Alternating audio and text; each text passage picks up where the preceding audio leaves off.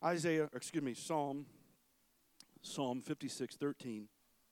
For you have delivered my soul from death. Will not you deliver my feet from falling, that I may walk before God in the light of the living? And for just a few moments, I want to preach to you on this thought: delivered from death. Amen. Let's lift our voices together. Can we just worship the Lord again one more time before we're seated? God, thank you for your word. Thank you for your beautiful spirit there today. Thank you for your love and mercy. Thank you for your kindness. God, minister today in your church. Minister to your people. By your power and authority, God, we yield to you in Jesus' name. Hallelujah. Amen. The Lord bless you in Jesus' name. You may be seated. Good to see Brother and Sister Woods from Beulah, North Dakota, and just up the road a little bit here. Church planners, pastors, love and appreciate them. Glad they're with us in church today. God bless you all. Amen. Psalm 56 begins a set of psalms. The 56th through the 60th are all written by David, and they're all Miktam psalms, as we showed you last week. Of course, the Psalm 16 is the only other Miktam. There's 6 of them. And if you recall from last week, you'll remember that a Miktam psalm means, that word Miktam in the Hebrew means something to be engraved in stone or sculpted. In other words, it's to be remembered for generations. If you want to dig deeper in your own personal study, you can look at the historical context of the psalm by its inscription at the beginning. And if you remember from our Psalms teaching back a few years ago, that the inscriptions are believed by the Jews to be just as much a part of the verses as the verses are. And I'm going to read it from the New Living because I can't pronounce some of these words in the King James. But the New Living gives the inscription, says it this way: for the choir director, a Miktam of David, regarding the time the Philistines seized him in Gath, to be sung to the tune Dove on distant oaks. And so we can learn from that inscription some of its history. We can also go then, because of that, to 1 Samuel 21 and 22, Psalm 34, and we can see some other historical contexts that help to understand what was going on when this psalm was written. I'll do you a little bit of the favor and give you some of that, but you can dig deeper yourself too. Basically, what happens here in Psalm 56 is David will vacillate back and forth between listening to the voice of fear and then listening to the voice of faith. And he'll go back and forth almost like a tennis match, if you will, back and forth. He'll end the psalm, the verse I read, with an eternal question. And that question, by the way, and verse 13 is the verse that ties this into being a Miktam psalm, which Miktams, if you remember as well, prophesy the resurrection of Jesus Christ. Let's first look at the voice of fear. In verses 1 and 2 and verses 5 and 8, listen to what David says. Be merciful unto me, O God, for man would swallow me up. He fighting daily oppresses me. My enemies would daily swallow me up. For they be many that fight against me, O you most high. Verse 5, every day they wrest my words. All their thoughts are against me for evil. Notice daily, every day, you can sense the frustration and the fear he's in. Verse 6, they gather themselves together. They hide themselves. They mark my steps. When they wait for my soul, shall they escape by iniquity? In your anger, cast down the people, O God. You tell my wanderings, put my tears into your bottle. Are they not in your book?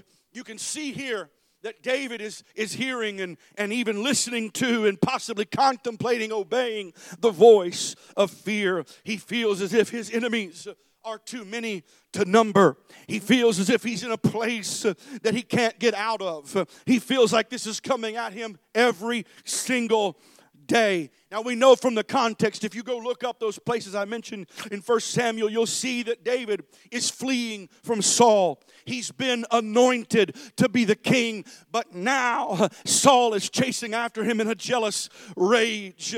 Not only that, but men who are in distress and in debt and discontented have joined with him to create this army of a mob, if you will, of people who are frustrated, who are hurt themselves. Misery does indeed love company. Amen.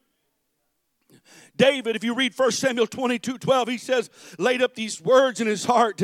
He hears these words. He was sore afraid of King Achish, the king of Gath, compounding his fear. All this is going on in his mind. And he even feigns madness as if he has a disease. Is it any wonder then that David is hearing and heeding the voice of fear? But in the midst of this, he finds time to write this psalm. Even though he's afraid of Saul, even though he's afraid of Achish and many others, he begins to write this psalm. And the verses I read to you are those voice of fear verses. And it contends within him. Now, if you read through it, you can see where the voice of faith, and we're going to get to that in a minute. But I believe David wrote these first. That's just my opinion. So I don't have any other proof other than just it's my opinion. So I'm the one in the microphone, so be it. But, well, amen. But I believe that for a while he wrote those verses and dealt with that. How many of you have been there where you feel alone, you feel afraid? Come on. Some of you have been anointed for something and it hasn't happened yet. Come on. Some of you have been called out for something and it hasn't happened yet. Oh, come on. And it's easy in those moments when we look at the calendar and we see that God prophesied it here and I'm here and it still hasn't happened. That the voice of fear can begin to grip our hearts. Is it really going to happen? Am I really God's man or woman? Am I really in the will of God? Am I really doing right? But should I really keep on believing? We've all been there when the voice of fear is yelling at us and shouting at us. But can I tell somebody today, if you'll just drown out the voice of fear and listen to the still small voice of faith. Hallelujah. David doesn't know for sure how many are against him. He assumes that it's many that are hounding him, and he refers to it 3 different times, verse 1, 2, and 5. This voice of fear compounds its message of hopelessness. And David finds himself with this band of men, about 400 of them, fleeing into a cave in the land of Moab. It's noteworthy to point out that David felt unwanted in his own hometown, Israel. He felt unwanted in the cities of Israel. And so he had to flee to pagan towns. Come on, I'm giving you a little bit of history to make you understand. Sometimes we feel that I don't belong. Do I really belong here? Am I really a part of this? Well, can I just pause here and tell you that if you are born again, you're part of the body of Christ. I don't care what you've been through. I don't care what you've done. I don't care who you did it with. I don't care what you thought. I don't care what you said. If you're born again, I don't care if you're struggling. I don't care if you're hurting. If you're born again, you're part of the body of Christ and you belong. Hallelujah. Hallelujah. Can you find yourself in David's story? Can you sense that fear that's there? But I want to tell you that something happens in that stronghold that changes David. He's found himself a cave. He's found himself a place that he feels secure and safe. He's hiding from Saul. Saul doesn't know where he is. The king of Achish doesn't know where he is. But God does.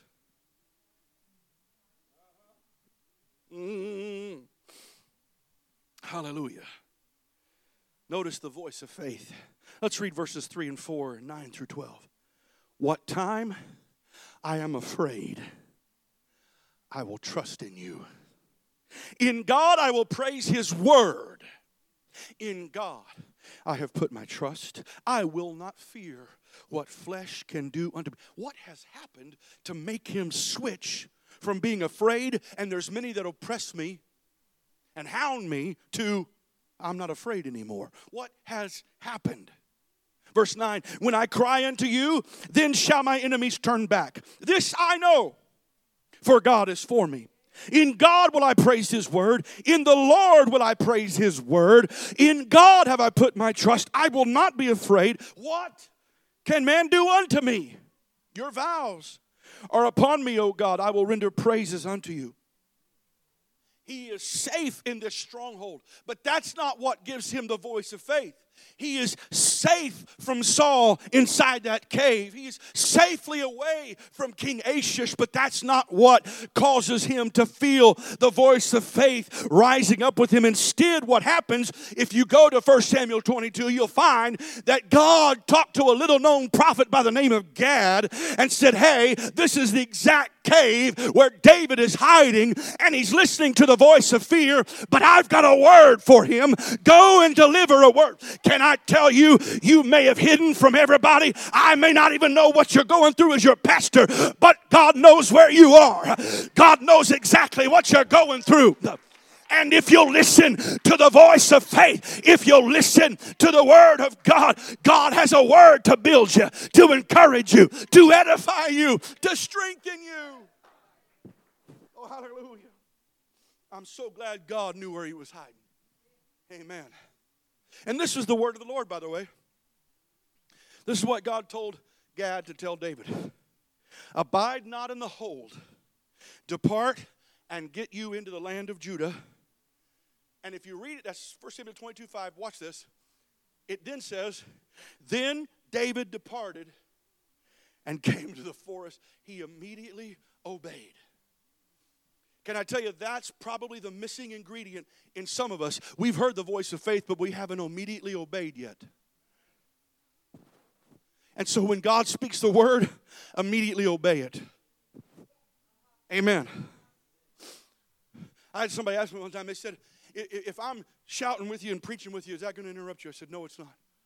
If I come down to the front and pray while you're preaching, is it going to? No. Let me tell you, if God's already dealing with your heart, don't wait for the altar call. Altars are already open. Move when you feel it. Immediately obey. That's what happened. God gave the word and he immediately obeyed. Now, if you follow the context in 1 Samuel, you'll find that as soon as he immediately obeyed, Saul surrounded the city he went to. You think, well, wait a minute, he obeyed. Why didn't God protect him? It was because David was learning a lesson. You see, just before he had gone into that stronghold, he had gone to the priest Abimelech and had told him, I need some food. And he ate the bread that was for the priest. And then he said, I've left on a quick journey and I forgot my weapons.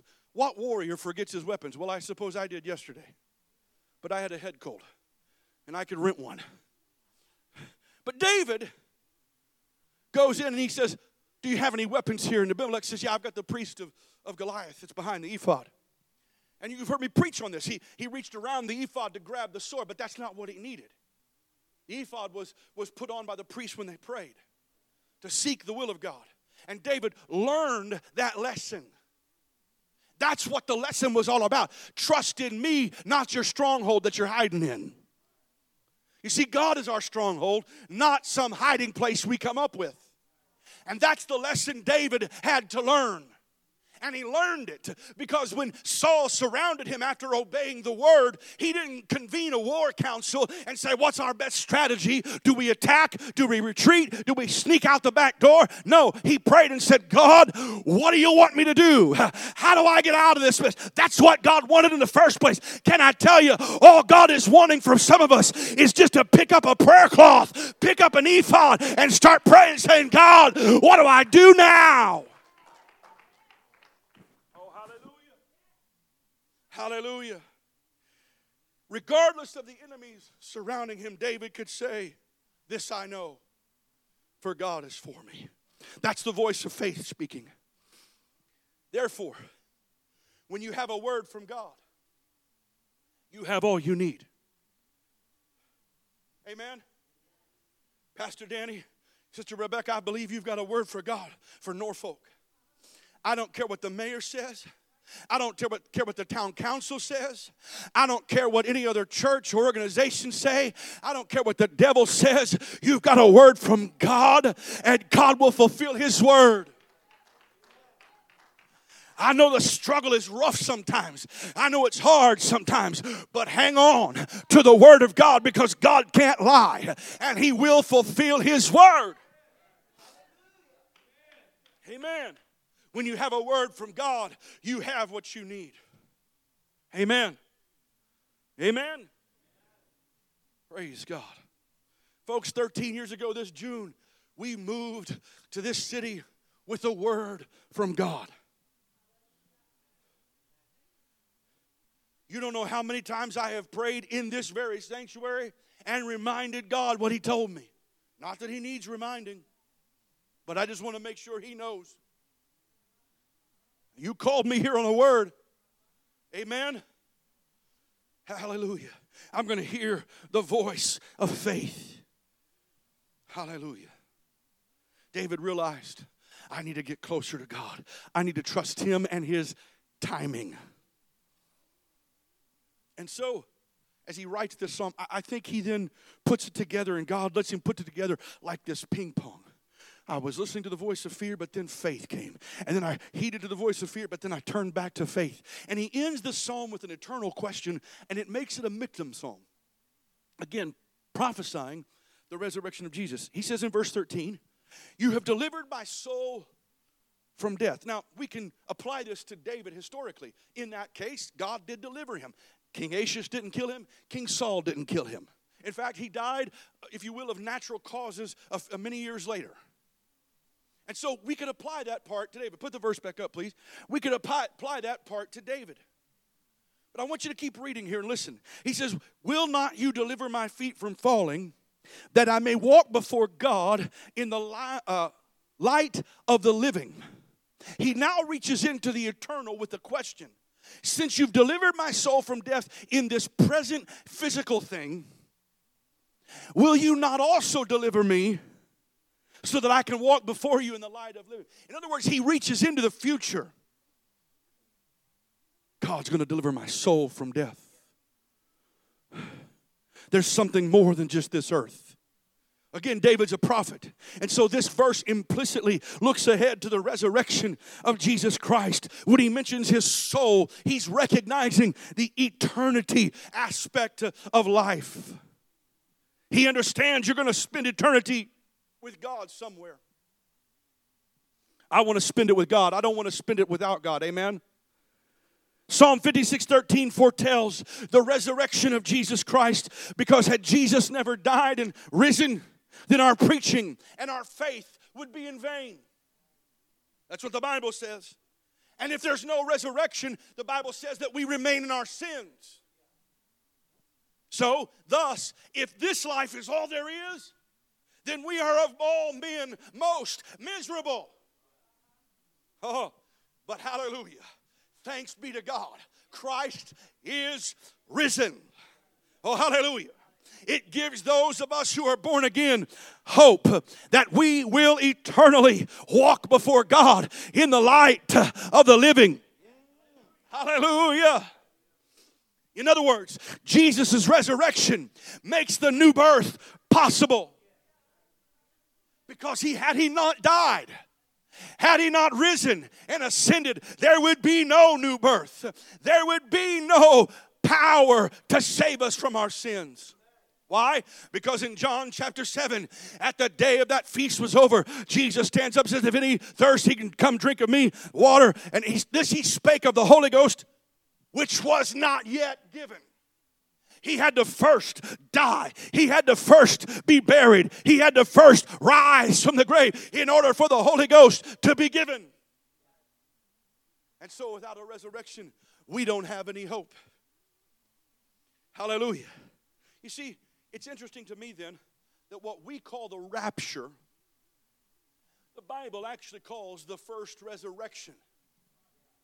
It's in Revelation 20 verses 5 and 6.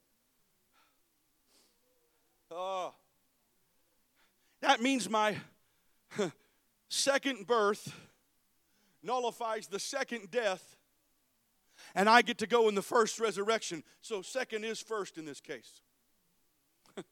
Hallelujah. Praise God. I'm so glad that he's not going to leave my soul in hell. I'm so glad he's not going to let me stay in the grave. I'm so glad that when he comes again, we're going to hear him. We're going to hear that trumpet. Praise God. Thank you, Jesus. And that's what David was seeing. He realized it's more than just deliverance from a cave. It's more than just deliverance from Saul. There's a future in this. There's a coming Messiah who's going to reign. There's a coming King, hallelujah, who's going to reign. And I want to be a part of that. Thank you, Lord. Praise team, please come. I wonder if there's anybody here today like David who's concerned about their eternity. Is there anybody today that you want to make sure your calling and election is what it needs to be with God? Well, you know how you can participate and make sure is, first of all, read and obey the word. He must be born again, water and spirit.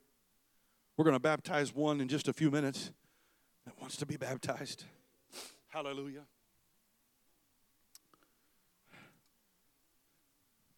You know, the disciples, they went back and forth between the voice of fear and faith. They all went to the garden. They all had listened to Jesus at the Last Supper. They'd all watched Judas leave. But when they got to the garden, they all fell asleep. Jesus prayed earnestly. Great sweat as if it were great drops of blood. Can you not tarry with me for 1 hour? They would wake up and fall back asleep. And then, of course, Judas leads temple guard in and arrests Jesus. Peter tries to stand up, cuts off Malchus's ear. Jesus heals it. Can you imagine? Wow. Even there in that moment, he's still healing.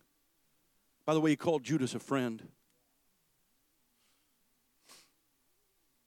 All the disciples run. John winds up at Caiaphas' house. Peter winds up at Caiaphas' house, but then he denies the Lord 3 times. Weeps bitterly. They're going back and forth between fear, faith.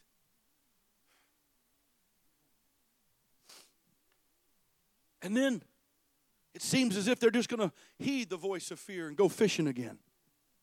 But Jesus rises. And one of the first things he tells, go tell my disciples.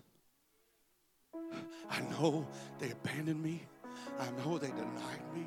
I know they ran away. I know they slept in my hardest moment. But go tell my disciples, I want to see them. Tell them to meet me. Can I tell somebody it doesn't matter what you've done? Jesus has risen.